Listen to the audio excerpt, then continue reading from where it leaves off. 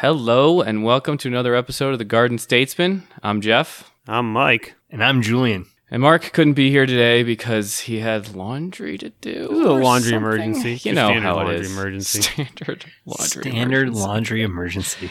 Anyway. It's exciting to be 40, guys. Yeah. I mean,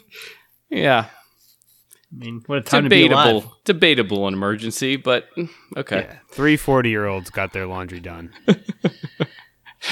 It's true. Well, we were already talking about this off air, so we might as well just get into it. Sam Bankman-Fried and FTX. Maybe people are tired of hearing about this by now, but there's just so much good stuff. So much. It is a little bonkers. Tired about hearing it? It's not even started yet. It's going to get so much more bonkers. Get ready to hear a lot more of this. Do you think just like not before we're going to talk about the FTX, but like is FTX more bonkers than Twitter right now? Oh my God. I think so. Oh yeah. I think where do we want to start this? FTX could be Madoff and Enron all rolled into one, maybe MF Global, maybe Lehman. I think that's more bonkers than Lehman. 32 billion. I don't know what the market caps of those other companies are. Yeah, I'm just saying from all the dynamics at play. I don't know. I mean, if we're talking about like what has legs as a story in an order of magnitude and just like a marker in time for a moment and a point in history and cycle, I think the FTX thing is a much more watershed moment than Twitter, which, is very interesting, but it could be just a big leverage buyout that has complications and challenges and may go one way or the other. I feel the Twitter thing. I don't understand. He might bankrupt like one of the most important social media companies in the world. That's kind of a big deal. But he probably won't. And even if he does, it still could operate.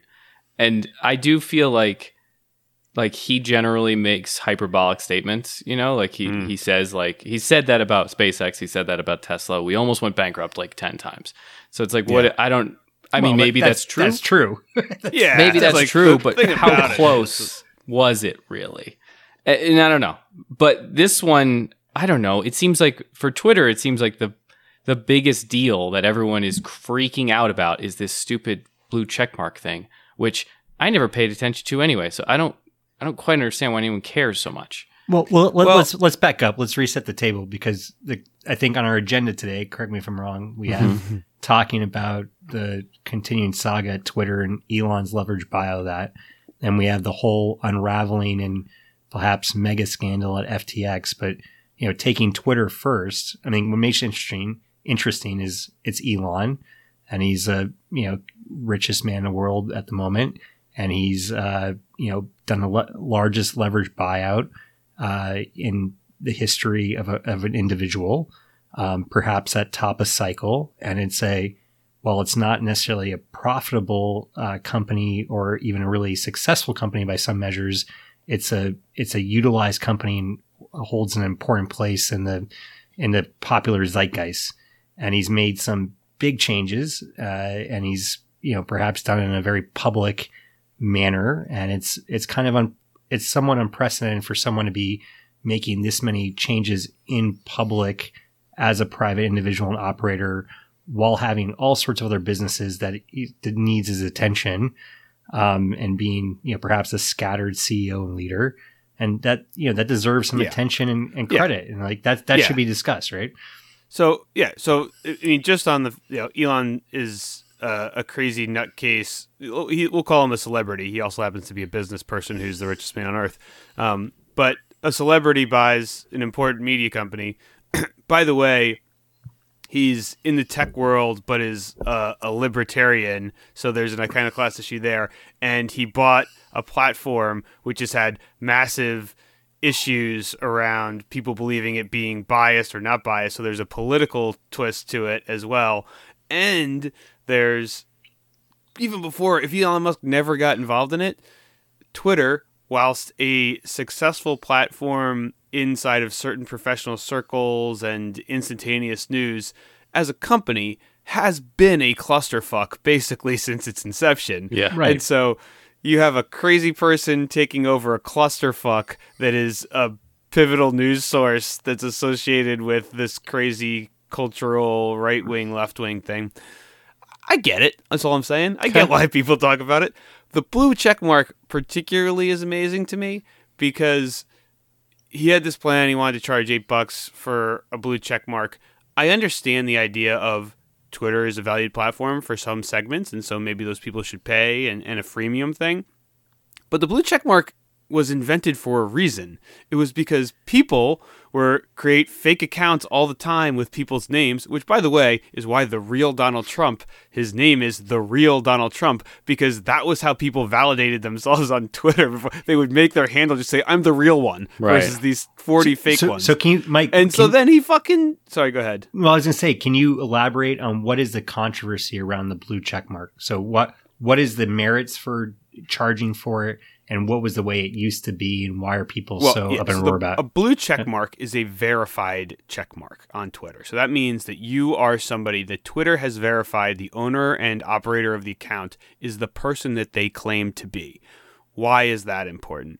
One, if you're somebody who is a celebrity who's trying to maintain a reputation and somebody's out there making mock accounts of you, it can be confusing to the public. Like, imagine that you were a famous basketball player who somebody made a fake account for you and started writing anti-Semitic things all over the internet.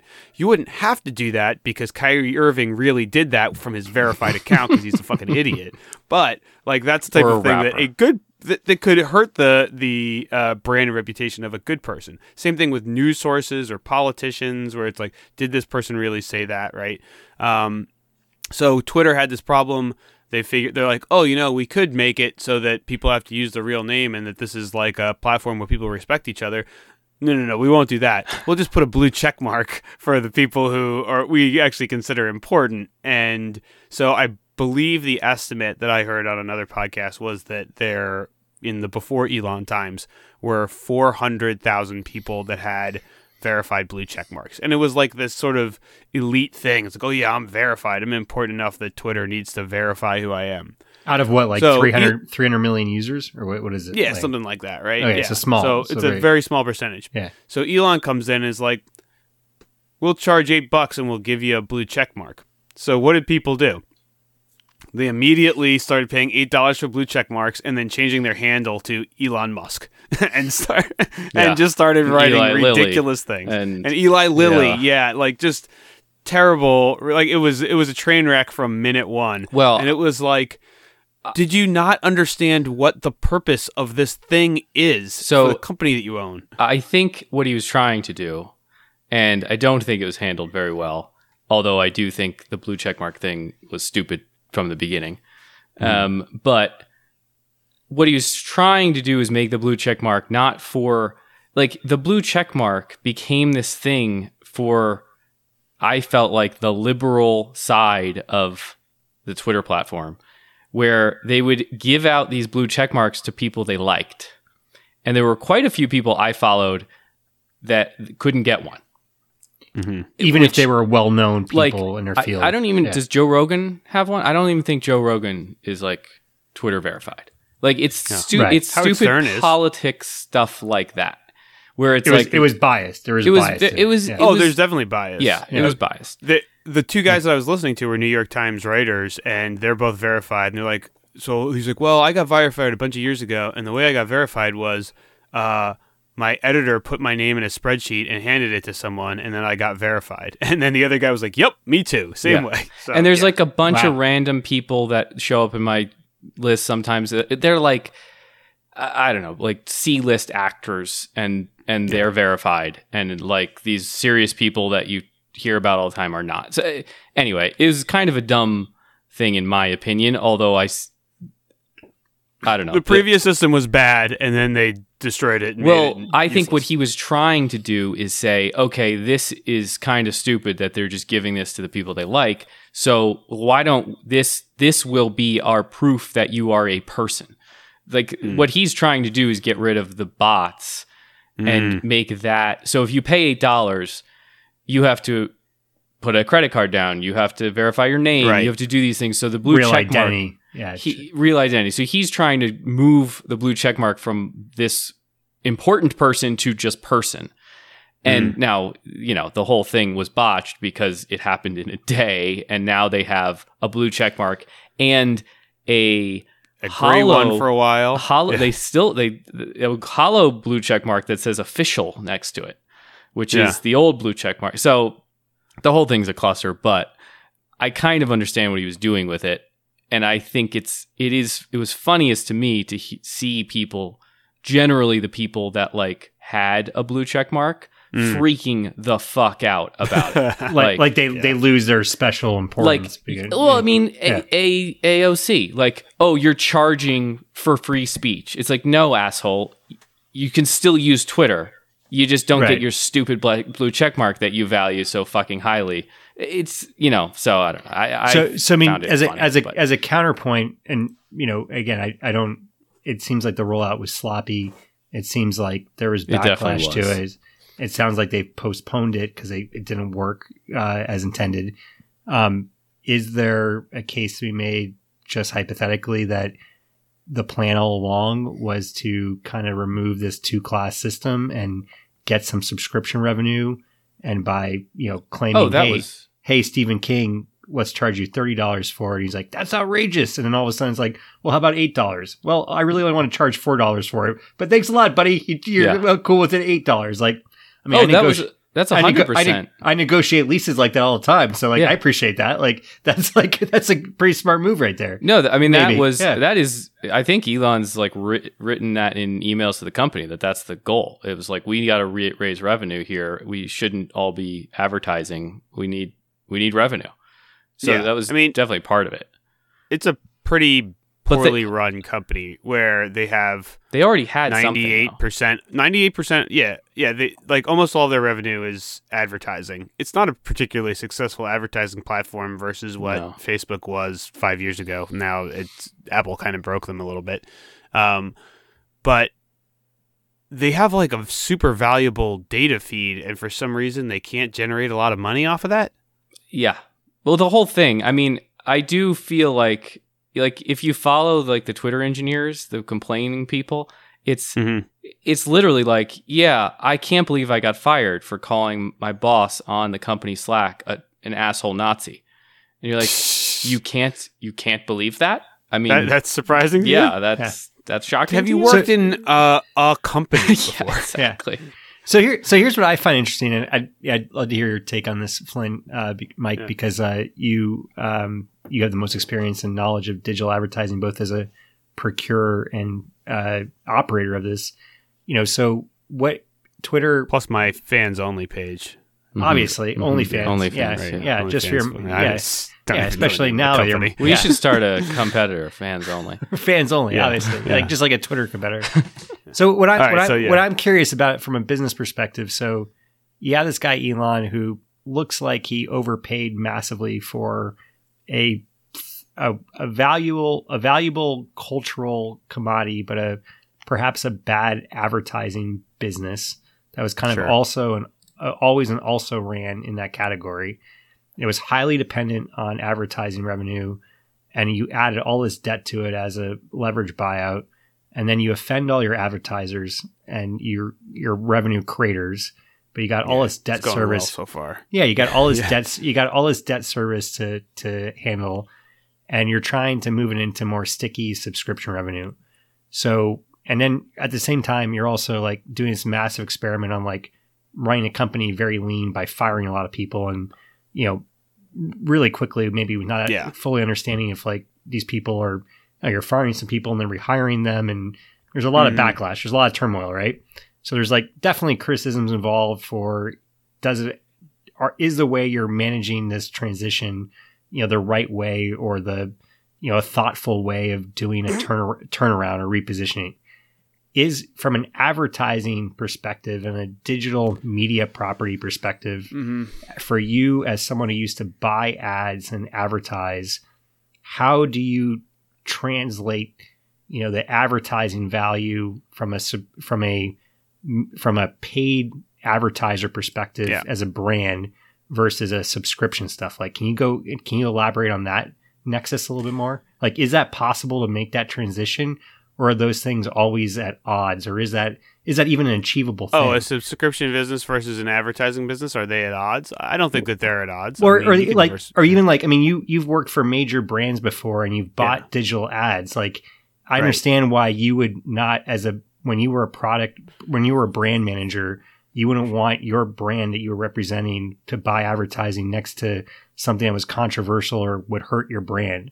So so all of a sudden you're seeing all this turmoil, you're probably saying, if you were in your past roles at Heinz or at Eventbrite, I would assume you would say, you know what? I'm going to put more money on a different platform versus this right now because I just don't see the ROI on that, or like, but like, I think it's frankly overblown. Like, I don't think that if, you're freaking advertising an Oreo cookie on Twitter, people are going to be like, oof, these guys support libertarian layoffs and, unless like a very specific type of brand that has purposely built brands associations with like liberal ideals, that might be one thing. But like these mainstream brands who are like pulling off, it's like, or I think maybe a lot of them are communicating that they're pausing, where they're trying to see whether or not Elon does something particularly crazy that would be a large uproar and people would say, hey, you can't support this company and this heathen. I just think it's like, if I was a brand manager, I'm seeing a lot of NFL, somebody else, a lot of Bud Light. Yeah, Hyundai. Somebody else might tell me that I can't do it, but like I really would not care. It just doesn't make sense to me. If there's ROI there, there's ROI there. I haven't seen that there, or any news that there's millions of people stopping to use the platform. Like, I haven't seen any of that. It doesn't bother me from an advertising perspective. From all the other things you said of, is this a poor transition? I don't think anyone would say it's a good transition. But again, like, he said that he keeps saying that Twitter's losing $4 million a day, so like $1.2 billion a year, which I don't think you're going to, maybe you just try to get it in fits and starts. If you throw an $8 subscription fee on it, like maybe you can get $80 million a year. Like, you lay off half your people. Like you're 10%. Laying off half your people, that'll get you there particularly quick, since most people, and no like free 70% lunches. of their expenses are. The best financial analysis I've seen, which is interesting. So on, I think, correct me if I'm wrong, $44 billion. I don't have this in front of me. I'm just doing it off the top of my head, but $44 billion buyout. I believe it's $15 billion in high interest debt. It's Elon, between his shares and equity contributed along with equity partners, making up the rest of that. And the debt service is approximately $1 billion a year. And Twitter, I believe at its peak, was doing $5 billion in revenue. Is that all $5 billion in revenue? $5 billion in revenue on an enterprise value purchase price of $45 billion. And again, correct me so if he's saying that they're now losing $1 billion, is he saying, this is what I don't understand. No, he's just saying expenses are $1 billion. Saying burn rate. Okay, is he saying burn rate's $1 billion, or is he saying now that it's cratered from $5 billion to negative $1 billion? No, that's a big difference. Yeah. There's a big difference. He's saying that expenses were $6 billion and their revenue was $5 billion, right? And so which maybe, again, you fire half your employees, you cut back on your infrastructure costs. Like, I can see how you make the math work. So I guess my last question then is, have you ever seen, in your experience as a digital advertising performance marketing expert, brand manager, have you ever seen a media and advertising venue or property transition from an advertising model to a subscription model? Is there a case study in that? Oh, I would. Well, I mean, New York YouTube, Times. like everyone. Yeah. I mean, everyone does that. No, but that's a like, combination. That was a combination from the start, right? But it's going to be a combination. So Twitter was already a combination. They had a $5 product for subscription, for subscriptions. Okay, and you get some special things, and then they have advertising, obviously. But I think most of it was from advertising. People don't even know they had a product. So they're transitioning the mix, and if you can transition the mix, potentially it can work, right? I don't see why it couldn't work. I mean, honestly, the amount of money that he has at his disposal, like, he'll make this work to some extent. Will it be a profitable enterprise for him? Like, maybe not, but we'll see. I think. I mean, me and you might have different opinions on that, but I think he's got more of a shaky financial situation than what public perception would lead that to believe. I think he's doing better than me. Yeah, he's the richest man I haven't in the world. checked, but I think he's doing better than me. It's highly leveraged and concentrated. We've seen how that could be a good segue to our friend SPX. But I mean, I don't know. It's an interesting. Well, we'll see. He's got He's got motivation to make it work for sure. So, fascinating to watch. And betting against Elon has historically not been a great idea. No. But betting against SBF. What's his actual name? Sam Friedman. Sam Bankman-Fried. Bankman-Fried. Fraud. Yeah. Maybe fraud. Yeah. Yeah. So, did you guys read? So I think the best article, and we've touted this guy on the podcast before, but Matt Levine at Bloomberg had a wonderful breakdown on this, which was really I think the most interesting one I've seen in terms of like what happened and how. So they have. I think this is the crypto issue. Is they had two crypto coins that they created, FTT and Serum. Well, they're in Salarno, like in some big way or something. Wait, Jeff, before can you just give for our big audience? Can you give kind of a high level overview on who Sam Bankman-Fried is, what FTX is? Sure, because I think the Matt Levine article is fantastic. But before we get into the weeds, there, give the 800-foot view. Yeah, so FTX is a cryptocurrency exchange, which is just like Coin. Second largest in the world, or was? I think so. Binance, FTX, and Coinbase are basically the big ones. FTX. So an exchange meaning like it was literally just a place to trade cryptocurrencies. You could go there, you could buy Bitcoin, you could buy Ethereum, you could sell it for other cryptocurrencies. And so in and of itself, it was a good idea. I mean, this is what the New York Stock Exchange is. This is what, all of these BATs and there's 30 different exchanges for the US equity market. So that's all it was. So Sam Bankman-Fried I think he's like 30. He's maybe less than 30. He's around that age. Both of his parents are law professors at Stanford. Correct. He went to MIT. So he's not a dummy. But he just got... So he Is that even an Ivy League school? He then went to work... Terrible sports. Neither of those are. I mean, it's pathetic. He went to work for Jane Street Capital, which is a prop trading firm, a pretty well-respected one. Quant prop trading. What's a prop trading firm? Prop trading is generally like you're trading your own money. And it generally is like short-term, like quantitative. So when they say like Goldman Sachs' prop desk hasn't ever lost money or like lost money like one day in the last quarter, that's prop trading is usually something like it's very short term. You're in and out of the market that day. You're front running people basically. I read Flash Boys. Well, and there is like a legitimate like market making is part of that. And market making is a legitimate thing that you kind of do need in these markets, which is part of what happened here at FTX. So anyway, FTX was the exchange. It's an international exchange based in the Bahamas, but then they have like a million different offshoots in different countries. Then they had this Alameda Research, which was, I think, it started before FTX, and that was effectively a prop trading firm for cryptocurrencies.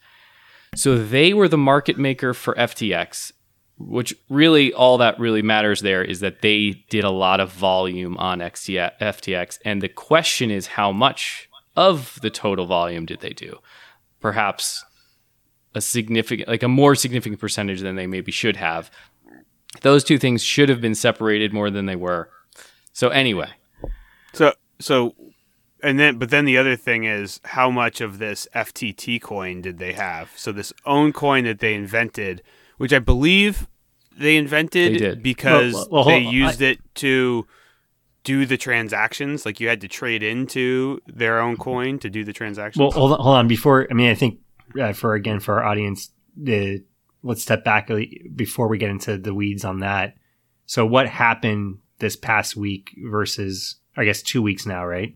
Versus where he was before. So you had a very highly touted, lionized, self-made billionaire who was very young. He backed by the best of the best venture capitalists. Backed by the best of the best venture capital firms. Signed a $130 million deal with who was it? The Miami Heat? Yeah, and he was.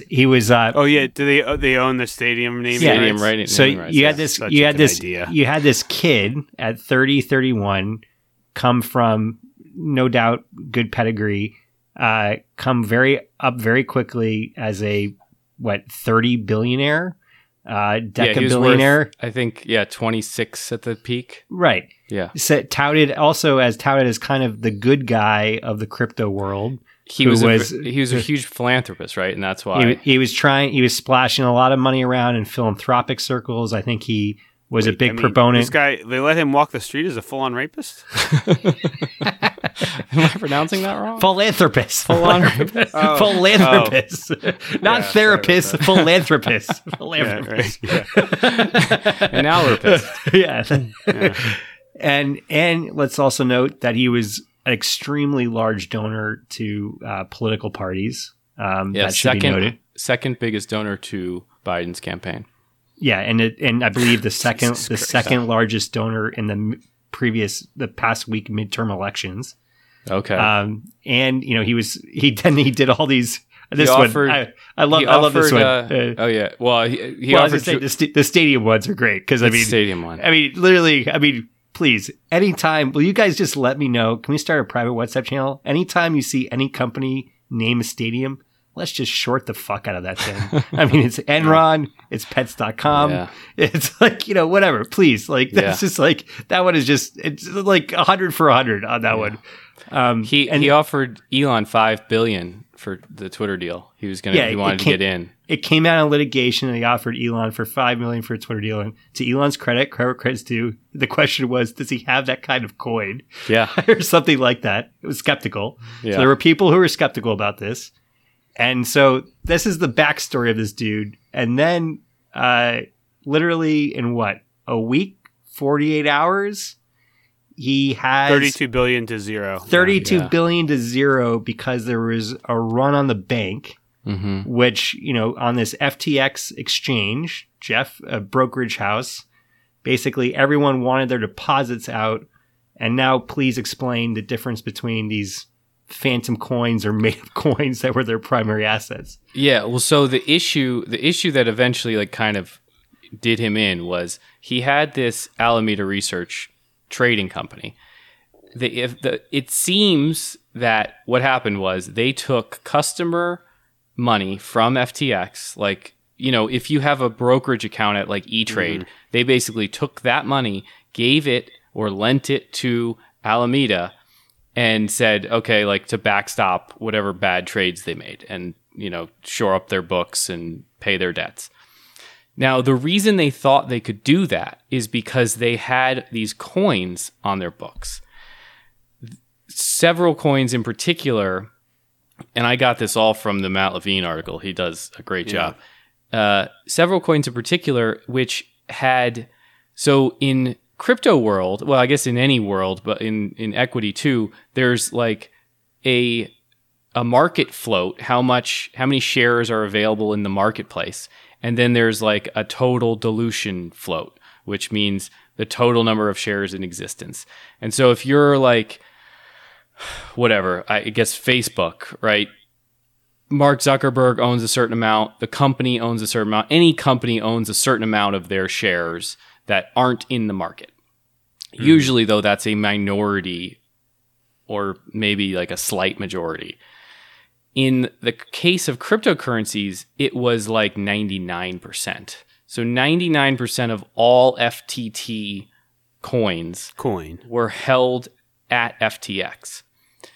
The value of one of these coins in the market, the total market that wasn't owned by them was like a $10 million market or something like that. It was, it was in the millions. Well, except for that guy, the Binance guy owned a lot. So he owned a ton too. Right. But explain how that happened. There's a subplot. You know why he owned a lot? Yeah, explain how that happened. Because he bought the company back. So SBF, Sam Bankman-Fried, bought the company back from the Binance guy in FTT, not in dollars. So let me translate this back crazy. to normal people. Binance is the biggest crypto exchange in the world. FTX is number 2. The Binance guy, who also goes by his initials, CS, is that him? CZ. So the guy who is like the founder of Binance, he invested relatively early in FTX. And like 30% or something like that he owned at some point. And so then he wanted to get out. And so to buy him out, rather than to give him cash, they gave him this FTT coin. Right. So he had either 2 billion or 8 billion of it. 2 billion of the FTT. Yeah, and 2 billion. And let's be clear. He's also, he's under investigation by the Justice Department. He's a guy. So this is part of whether or not this is like actually what drove the coin under. But one of the sort of allegations of how this run started was that these guys have a little bit of a rivalry, and SBF, is that his name? Yeah, SBF. SBF. All a rumor was started that he was bad-mouthing Binance to regulators. Correct, because he was lobbying a lot on Capitol Hill. Right. Yeah, and so CZ, the guy who runs Binance, was like, I'm going to dump all my FTT, and basically said that on Twitter. And so then people thought, oh man, this thing's going to tank. And so they started to pull out, and that facilitated the collapse of FTX in So customers who had their crypto traders and funds and individuals who had their accounts on FTX, which was Bahamas based, started pulling their money out of their accounts, which led to redemptions on the exchange. And the exchange could not redeem their customers because they had lent all the capital to Alameda Research, which was a prop trading quantitative hedge fund owned by also Sam Bankman-Fried. Right. And it turns out that it's really, at the end of the day, a story of leverage. It might be a story of fraud. Well, I think the reason these coins are interesting is because they actually do, like their books it wasn't like they were underfunded. They had the assets, but the assets were in these coins. So they were saying like, oh, well, because the market for these coins is 100 million, like the open market is $100 million worth of dollars. Yeah. But we own 97% of it. So we own $5 billion of this stuff. Yeah, right. It's 97. It's 10 million divided by like 0.03%. Yeah. It's like, this is the whole thing. Meanwhile, it's like, this is an incredibly illiquid market. If you dump those coins in the market, you'd be with pennies. Right. So they just weren't worth that much, even though sort of, kind of, accounting wise they were. But that's the point though, right? Is that the illiquid, well, I guess there are two issues or multiple issues, but you potentially had a run on the bank where people wanted their cash out and you didn't have good collateral to redeem that cash. You didn't have liquid, You didn't have liquid collateral. And then you had a mismatch of assets and liability. You had a mismatch between illiquidity and liquid assets. And then you also had a situation where perhaps the assets that you were saying were credible to mark up debts were not good collateral. Right. And possibly not worth anything. Really. Possibly not worth anything. And then you had a lot of leverage on top of that. And then you had interrelated party transactions. Let's wind back the tape on that, because I'm not sure if I can even re-articulate that, because that's fucking bananas. It's like, how there are a million fucking creditors for this bankruptcy. And, that's probably a lot of individual accounts. Sure. And then, the question is, then you get back to the core of the issue is he controlled two companies where I don't believe, I'm sad we don't have our friend Mark doing laundry right now on the podcast because he's an expert in brokerages. I don't believe in the U.S. at least, this is an offshore entity. You definitely can't lend customer accounts to back a related party transaction for backing up prop bets. So this leads us to the Vox article, right? Where then again, Sam Bankman-Fried, call your lawyer and shut the fuck up. What the? So just the reason yesterday was he doing this? Yeah, I think it might have been today. It was last night. Today, yeah, late in the night. There's a guy who is a journalist for the media company Vox who just starts DMing SBF over Twitter and just starts asking him questions. And then SBF just answers them. Well, he's been tweeting the whole time too. I mean, he just won't stop. It's kind of amazing. But yeah, sorry, keep going. Yeah, no, I mean, he's like Pharma Bro guy who was just like, buying Wu-Tang albums while he's under live investigation. streaming. Like Martin Shkreli. Yeah. Yeah, like just lay low, hide, don't talk. That's what you need to do. So this dude he's just DMing with this journalist. The journalist is just like asking him stuff, and he's saying things that are one, bonkers if they're true, and then two, like that you wouldn't want to say it out loud in any context anyway. So like the not out loud part, like. He was just saying something about like the journalist was asking him like, so you don't really like regulation, like you were just talking about like we should have good regulation for a good PR. He goes, yeah, that was all PR. He's like, regulation sucks. It doesn't fix anything. This is like, literally it. Yeah, just PR. Fuck regulators. They make everything worse. They don't protect customers at all. Also. Wow. Not making things better is talking to a journalist over Twitter while he's taking screenshots and putting them in articles. Well, he had to know too. Like, yeah, you would. He went to MIT again, Jeff, not Cornell. Yeah, it's not point. Ivy League. It's not that smart. It's not Cornell. He's not a He's not a scientist, Jeff. They don't teach EQ there. That's true. That he said that was. He must have just been speaking metaphorically because this can't possibly be true. Or he's on drugs. He's like, well, we didn't really take money out of customers' accounts.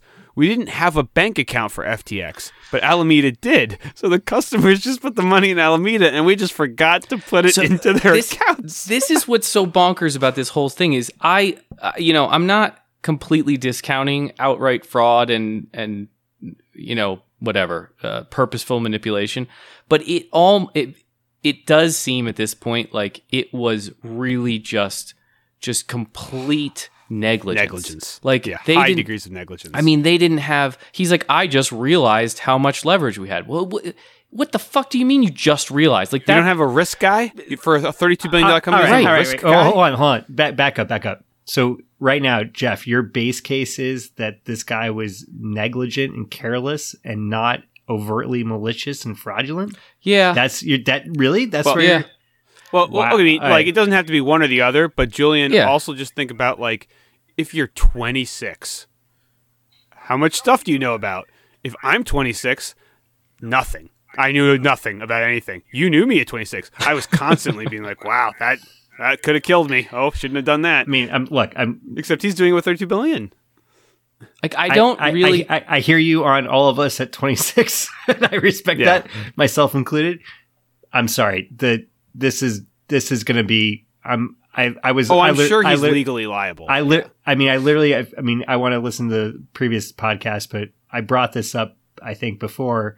I had no idea this would unravel this quickly, but I was like, maybe this is, one of the centers of the crypto fraud. And this is one of the issues. And it turns out this guy might be one of the issues. And I think it could be a combination of, being young and inexperienced, hubris, not having proper risk management tools. But I'm sorry, there's just way too many inconsistencies. Your parents are some of the best con law and tax professors in the world. You are an MIT that might trained. be Yeah, you're overstating it, but I mean, they're law professors. They're well known in legal circles. I live next door to Stanford. They're real deal. Like this, you know them. I'm sure that they're good.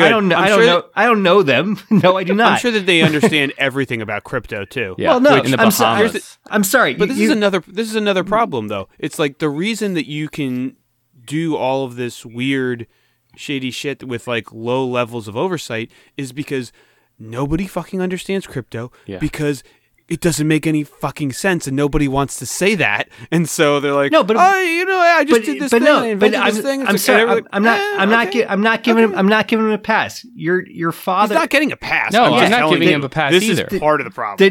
The dude's parents his dad is like the expert in like tax structuring. Yeah, but Julian, like, what are you saying? You're saying he purposefully went out and stole customers' money? Like I guess that's my point. Is I think he did a lot of things wrong. Do I think he purposefully was trying to steal from people? Probably not. He probably just got himself into a bad situation and did the wrong thing. Hold on. So here's what I think happened, and I'll want this on the record. I think there are a few things that happened.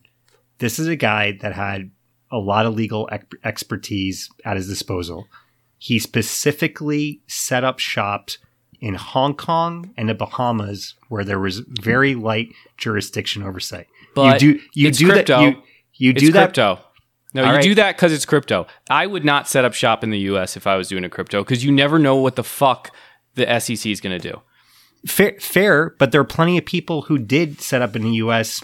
You know, not the biggest fan, but like look at the Winklevi. Look at Mark's friend Barry Silbert or whatever who did GTBC.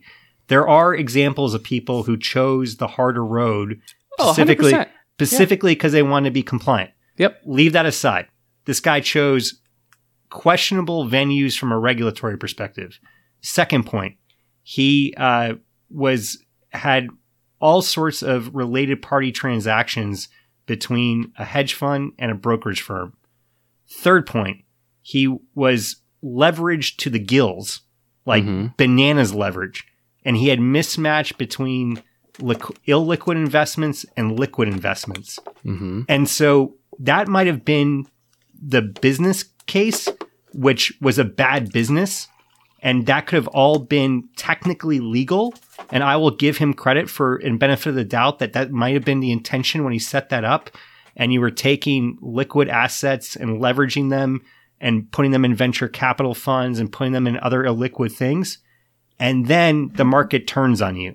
So leverage is awesome when assets are rising. Yep. But when assets go down and your collateral decreases, leverage kills, right? The Warren Buffett quote. What makes people go bankrupt? Ladies, liquor, and leverage. And the first two I just said because they start with the letter L. So I'll give him the benefit of the doubt that that was probably questionable ethically, but not illegal. Okay? Yep. Let's go with that. You're just you're a young guy. You're smart. You got experience. Yeah. That's where I am. You got hubris. Okay. Yeah. You're a young guy. That's not where I am. All right. But I mean, that's where I am on this situation. You're 40 years old. I'm not young. Right. I don't have that much money. All right. But here's where I think it crossed the line. At some point, and it sounds like by all the news research, Matt Levine included, around sometime in the spring, when bets started going sideways and crypto price cratered, he took a bunch of money from FTX to backstop customer money that was custodian there. He took it from FTX and he used it to back bad bets at Alameda. Mm-hmm. That is probably fraud. That's probably wire fraud. I would agree with that. And that's probably pretty similar. Actually, the parallel is not too dissimilar to Elizabeth Holmes and Theranos. And hold on. Meaningfully different. But very different. What did the MF? No. But from MF and what? So there's two. Very much like that. I think there's an intersection between Elizabeth Holmes and Theranos, MF Global, and probably a little bit of Madoff too. And I'm happy to make a bet right now. I bet he's going to get indicted within the next week. But Julian, he'll probably go to jail. But what's your point? Yeah. You're saying that it was all malicious. How was this malicious? Is my That was you were astonished at me not thinking it was malicious, but you made 0 points about it being malicious. I think you can say you started from a good place or you started from an aggressive place that was technically legal, and then he crept into all sorts of bad, illegal things, and then just, went on maybe a high, exchange with a reporter on Twitter DMs, admitting it. But I guess just when it's to be malicious, he needed to have done illegal things and set out purposely to do known things. that it was. Yeah, so he stole. I do think that you have an argument. He crossed the line. He crossed the line. At some point, he was over his. He definitely crossed the line. He was Jeff. My point is, at some point he was over his skis for bad bets, and he said, "Holy shit! How am I gonna backstop these loans? I'm going to take money from another thing I have access to that I should not be taking. I'm going to move it and backstop it." That's where he crossed the line. That's illegal.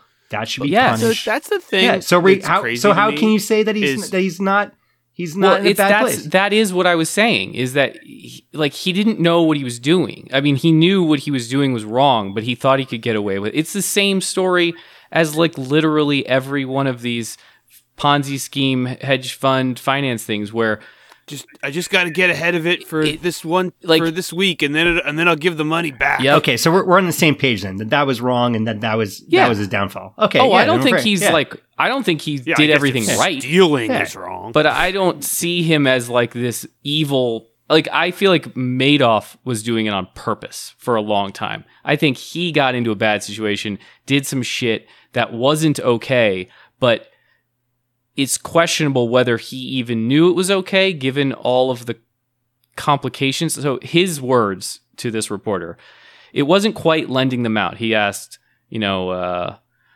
whether you were lending out customer funds seems like such an obvious thing for them to worry about. Yeah, but it's complicated. I wasn't quite lending them out. It was messier and more organic than that. Each step was in isolation, rational and reasonable. And then when it finally added up last week, it wasn't.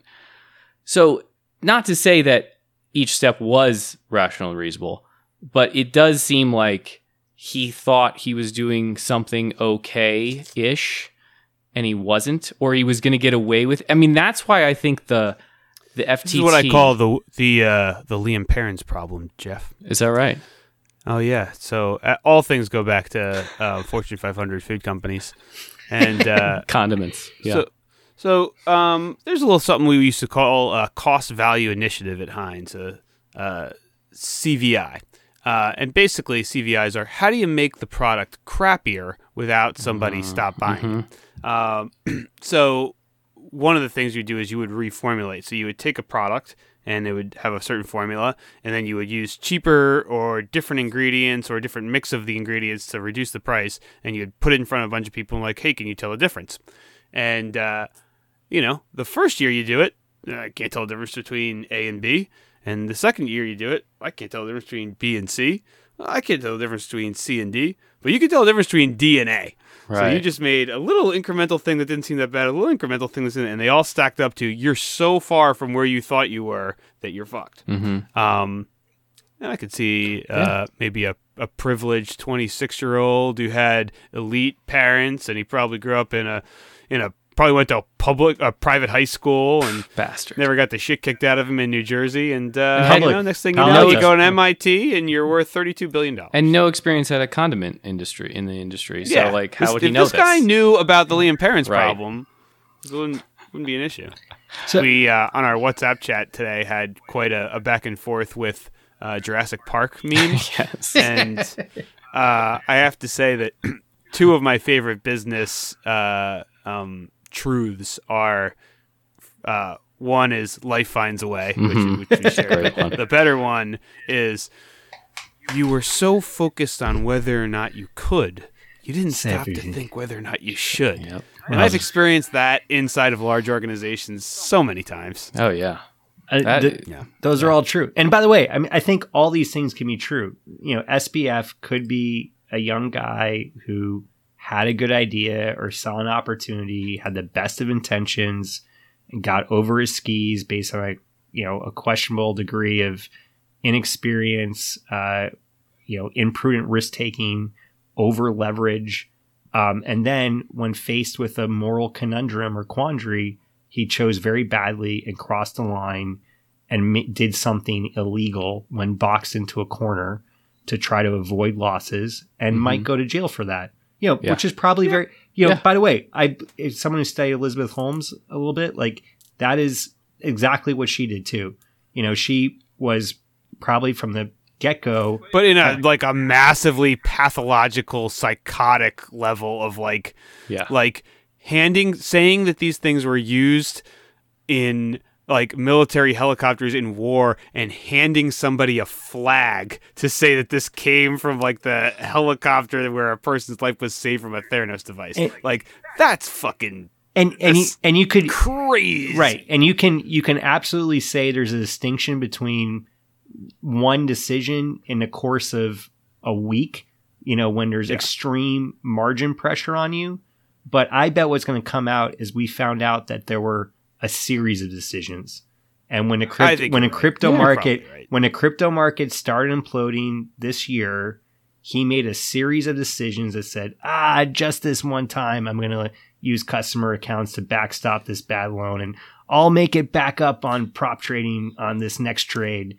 And then kept, the hole kept digging deeper and deeper and deeper, and it eventually swallowed him. And that's the one good thing about this though is hopefully we won't have to read many more articles about Web 3.0 for a while. Jesus. Hopefully. I mean, so I think that's a really good point. So where does this all go? I'd love to hear your guys' take on what does this mean as a watershed moment, or is it a watershed moment for the viability and legacy of crypto? What does it mean for some of the marquee firms, either on the venture capital side, that put money into this and lost it all? What does it mean for individuals who lost money in this, who are now affected? I don't think it means a lot for like the big, like the A16. I mean, maybe A16Z because they're so heavily into crypto versus the other big ones. But like for Sequoia, I think they might pause and they might think about what they invest in that space a little bit, but I don't think that they're out of crypto. I know, and there was a guy who from Lear Hippatu. I forget how they pronounce the second name in that, but it's a seed fund VC that definitely invests in crypto, and he says he still believes in it or whatever. I do question like these crypto specific fund that has like $100 or $200 million. It's like, do you still think that there's a bunch of things that are really worth investing in? Like, how are you going to raise a second fund? Yeah, that one is weird to me. Those have been weird to me for a while. Like the A16Z10, they just raised. I mean, earlier this year, $10 billion fund for crypto, which doesn't make sense to me. I sort of agree. Like, I don't think. I mean, this is certainly a historical moment for crypto, but it was always going to be. I mean, the tide went out, right? The free money was over, and all this stuff was somewhat inevitable. I mean, not these specific things, but stuff like this. And crypto's gonna get written off as dead for a couple of years, which has happened twice before. And it'll be fine in another 10 years or whatever, but it's cyclic, right? Like you get these ups and downs. I hear you on that to a certain extent, and I guess I think there are a couple like tangents on this, but I think this is bigger than past crypto downturns. Okay, I disagree. Okay? Well, I'd like to hear. Crypto's been completely written off as dead multiple times, twice specifically, and it wasn't. I don't think you've ever had the amount of value destruction that you've had, an amount of scandal which is saying a lot for an industry that's been plagued with value destruction and scandal and volatility from its short, tenure of 10 plus years than you did on this. And I guess the question I have, which is actually quite binary, ironically, is do you have 5 million people who probably lost money and will never get it back in a collapse of FTX's firm. Mm-hmm. Do those people ever go back to crypto, period? And if they do, how long does it take them? And there's studies that say that people who got blown up in the dot-com bubble didn't start investing in tech stocks again for 15 years. I could easily see that. And then I think on the other side of it is, what do regulators do? I think our attention spans have gotten a lot worse since the 90s. Well, also, and I that's don't that's really fair. trust that number. All right, but then 2015, we already had another bubble in between there, so like someone was investing in tech. I'm just saying in mass, in aggregate of dollars. So I mean, I'm happy to share the source, but it's a valid question. The second point is like, so regulators, what do they do now? So do regulators use this as an event to come down super hard, right, and say, oh, guess what? We're cleaning up all the bad actors, all the offshore shit, all the potential frauds that are out there. And we're going to we're going to go back and refer to the first part of this podcast where we said that he was the second largest donor to the Biden administration and the second largest donor to the midterm.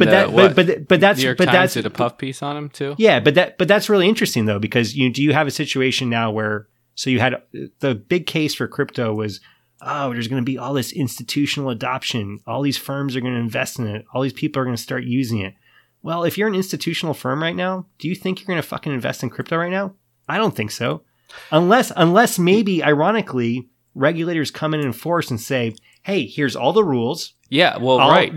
And then maybe actually it ushers in this like new watershed of like, oh, now the like guardrails are really cool, really clear. And like, now we know. Yeah. So that could be kind of interesting. Where's that $10 billion that A16Z got to go invest in this coming from? I mean, it's coming from institutions. Right. Yeah, well, but if you're A16, I mean, and Chris Dixon in particular, I think you have reputational risk because people now look at you and say, that was a fucking money grab.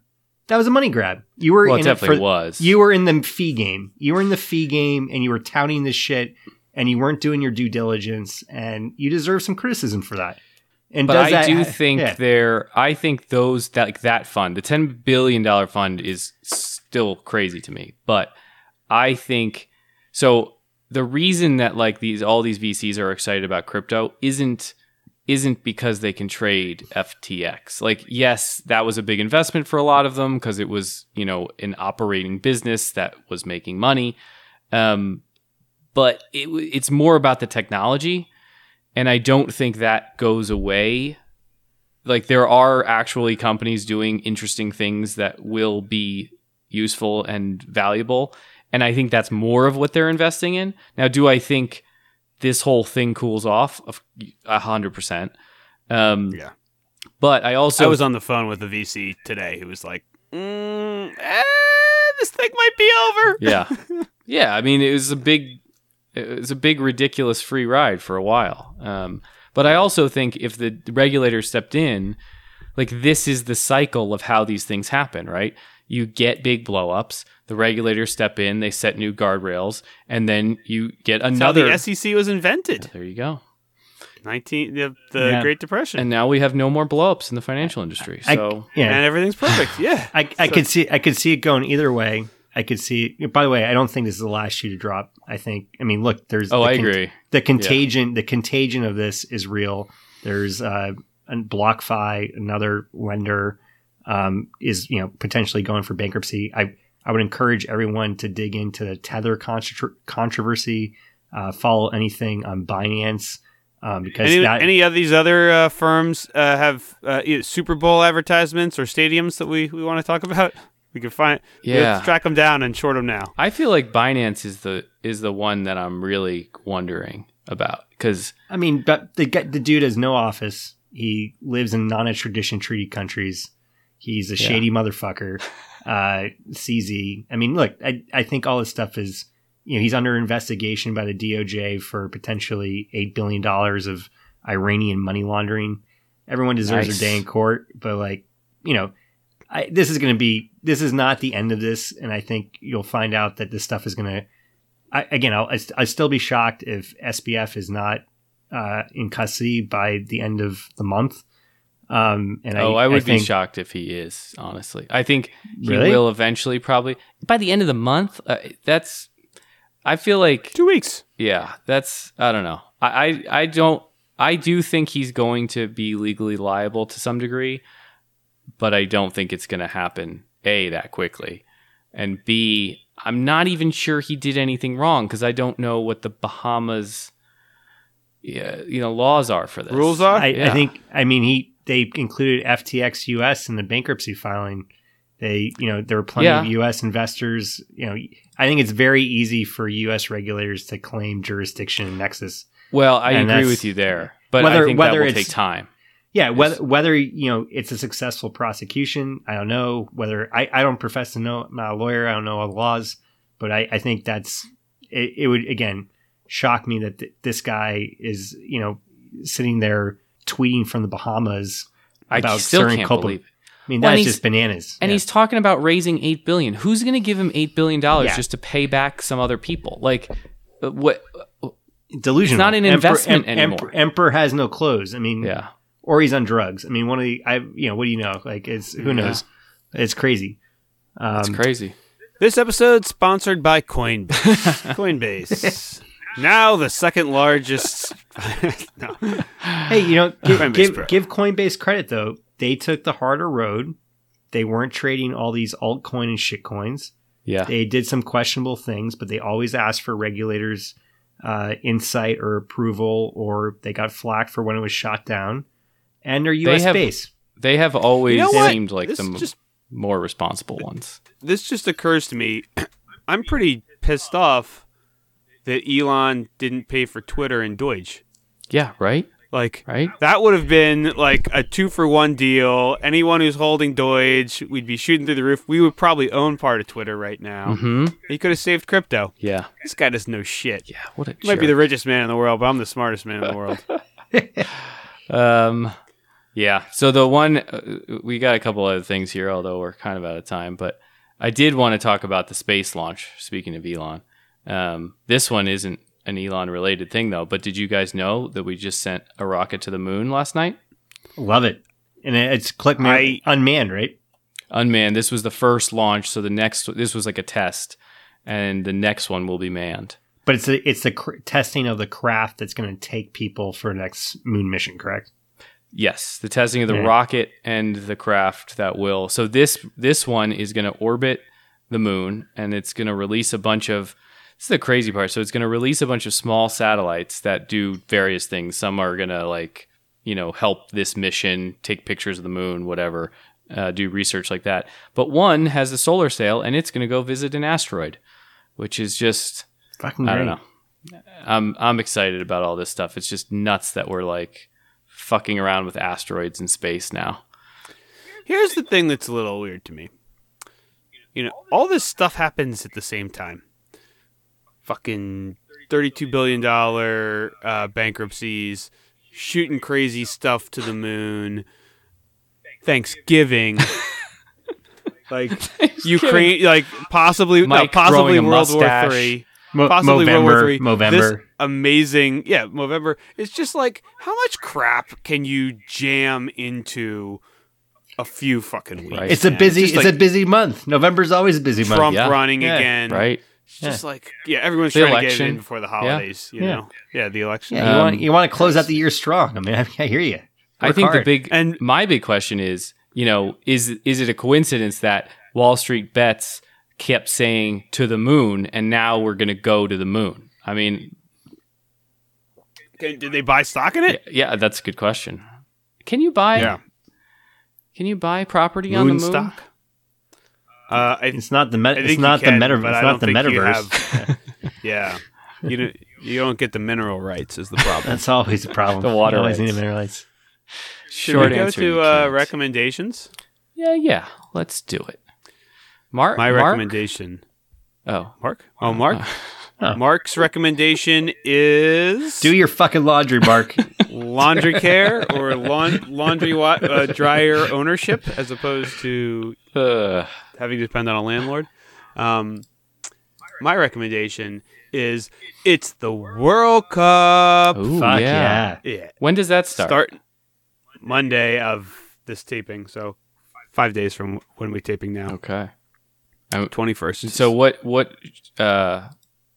what's the first round that I should be watching certain countries? Well, I mean, do you love America or not? Did you used to watch WPIX, all the So, Rocky movies in a row? I did. love America to the point that I don't watch soccer. That's how much I love America. So here's what you want to be doing.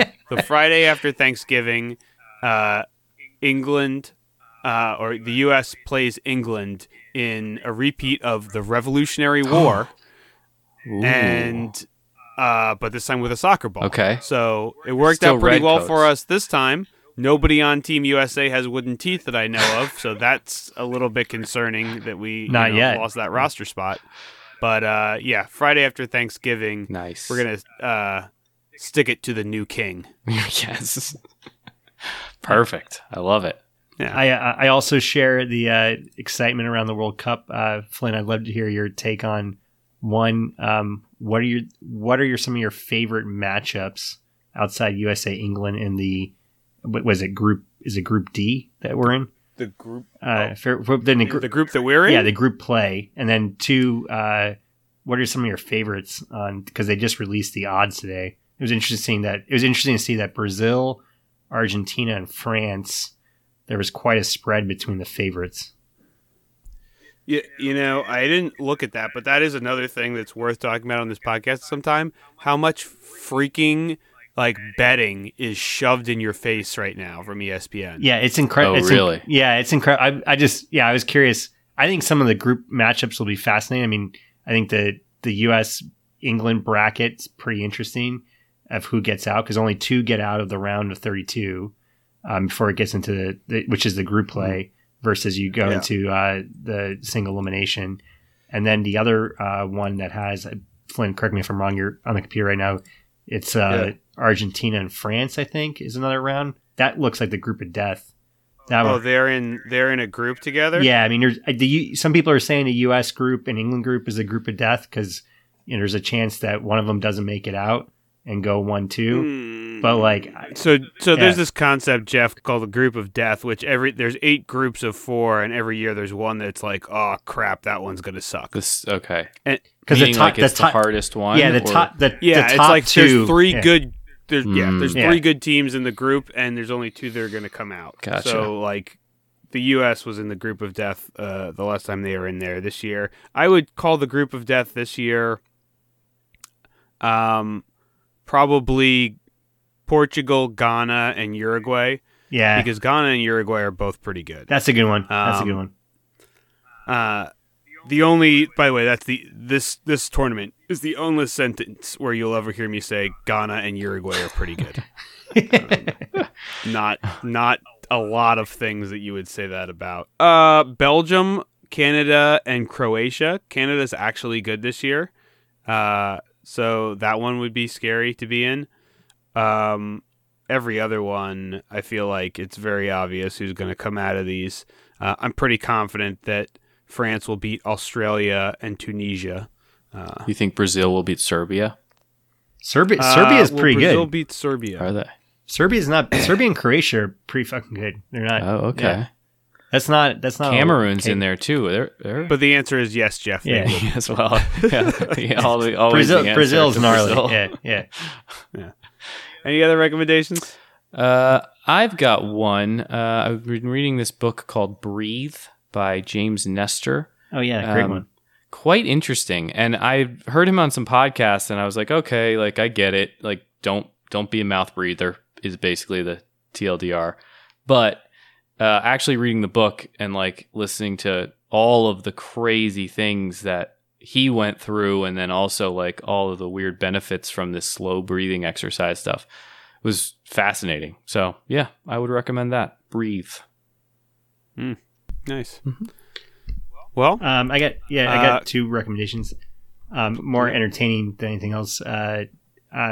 Dark comedy / thriller. I think it was on Netflix, maybe. Vengeance. Oh yeah, saw it. Great. Yeah, BJ Novak from The Office. I believe he was a writer, and he starred in it. Ashton Kutcher in a different kind of role. A lot of other ensemble cast members who I don't remember their names off the top of my head, but little cameo by John Mayer at the beginning of the movie. Yeah, it was really well written. Scary. It was really well written. It was very funny. It was poignant. the same time. That was good. Topical. Yeah. All of the words. And then on the FIFA or football World Cup deal, Netflix is just doing a ton of lead up documentaries on soccer.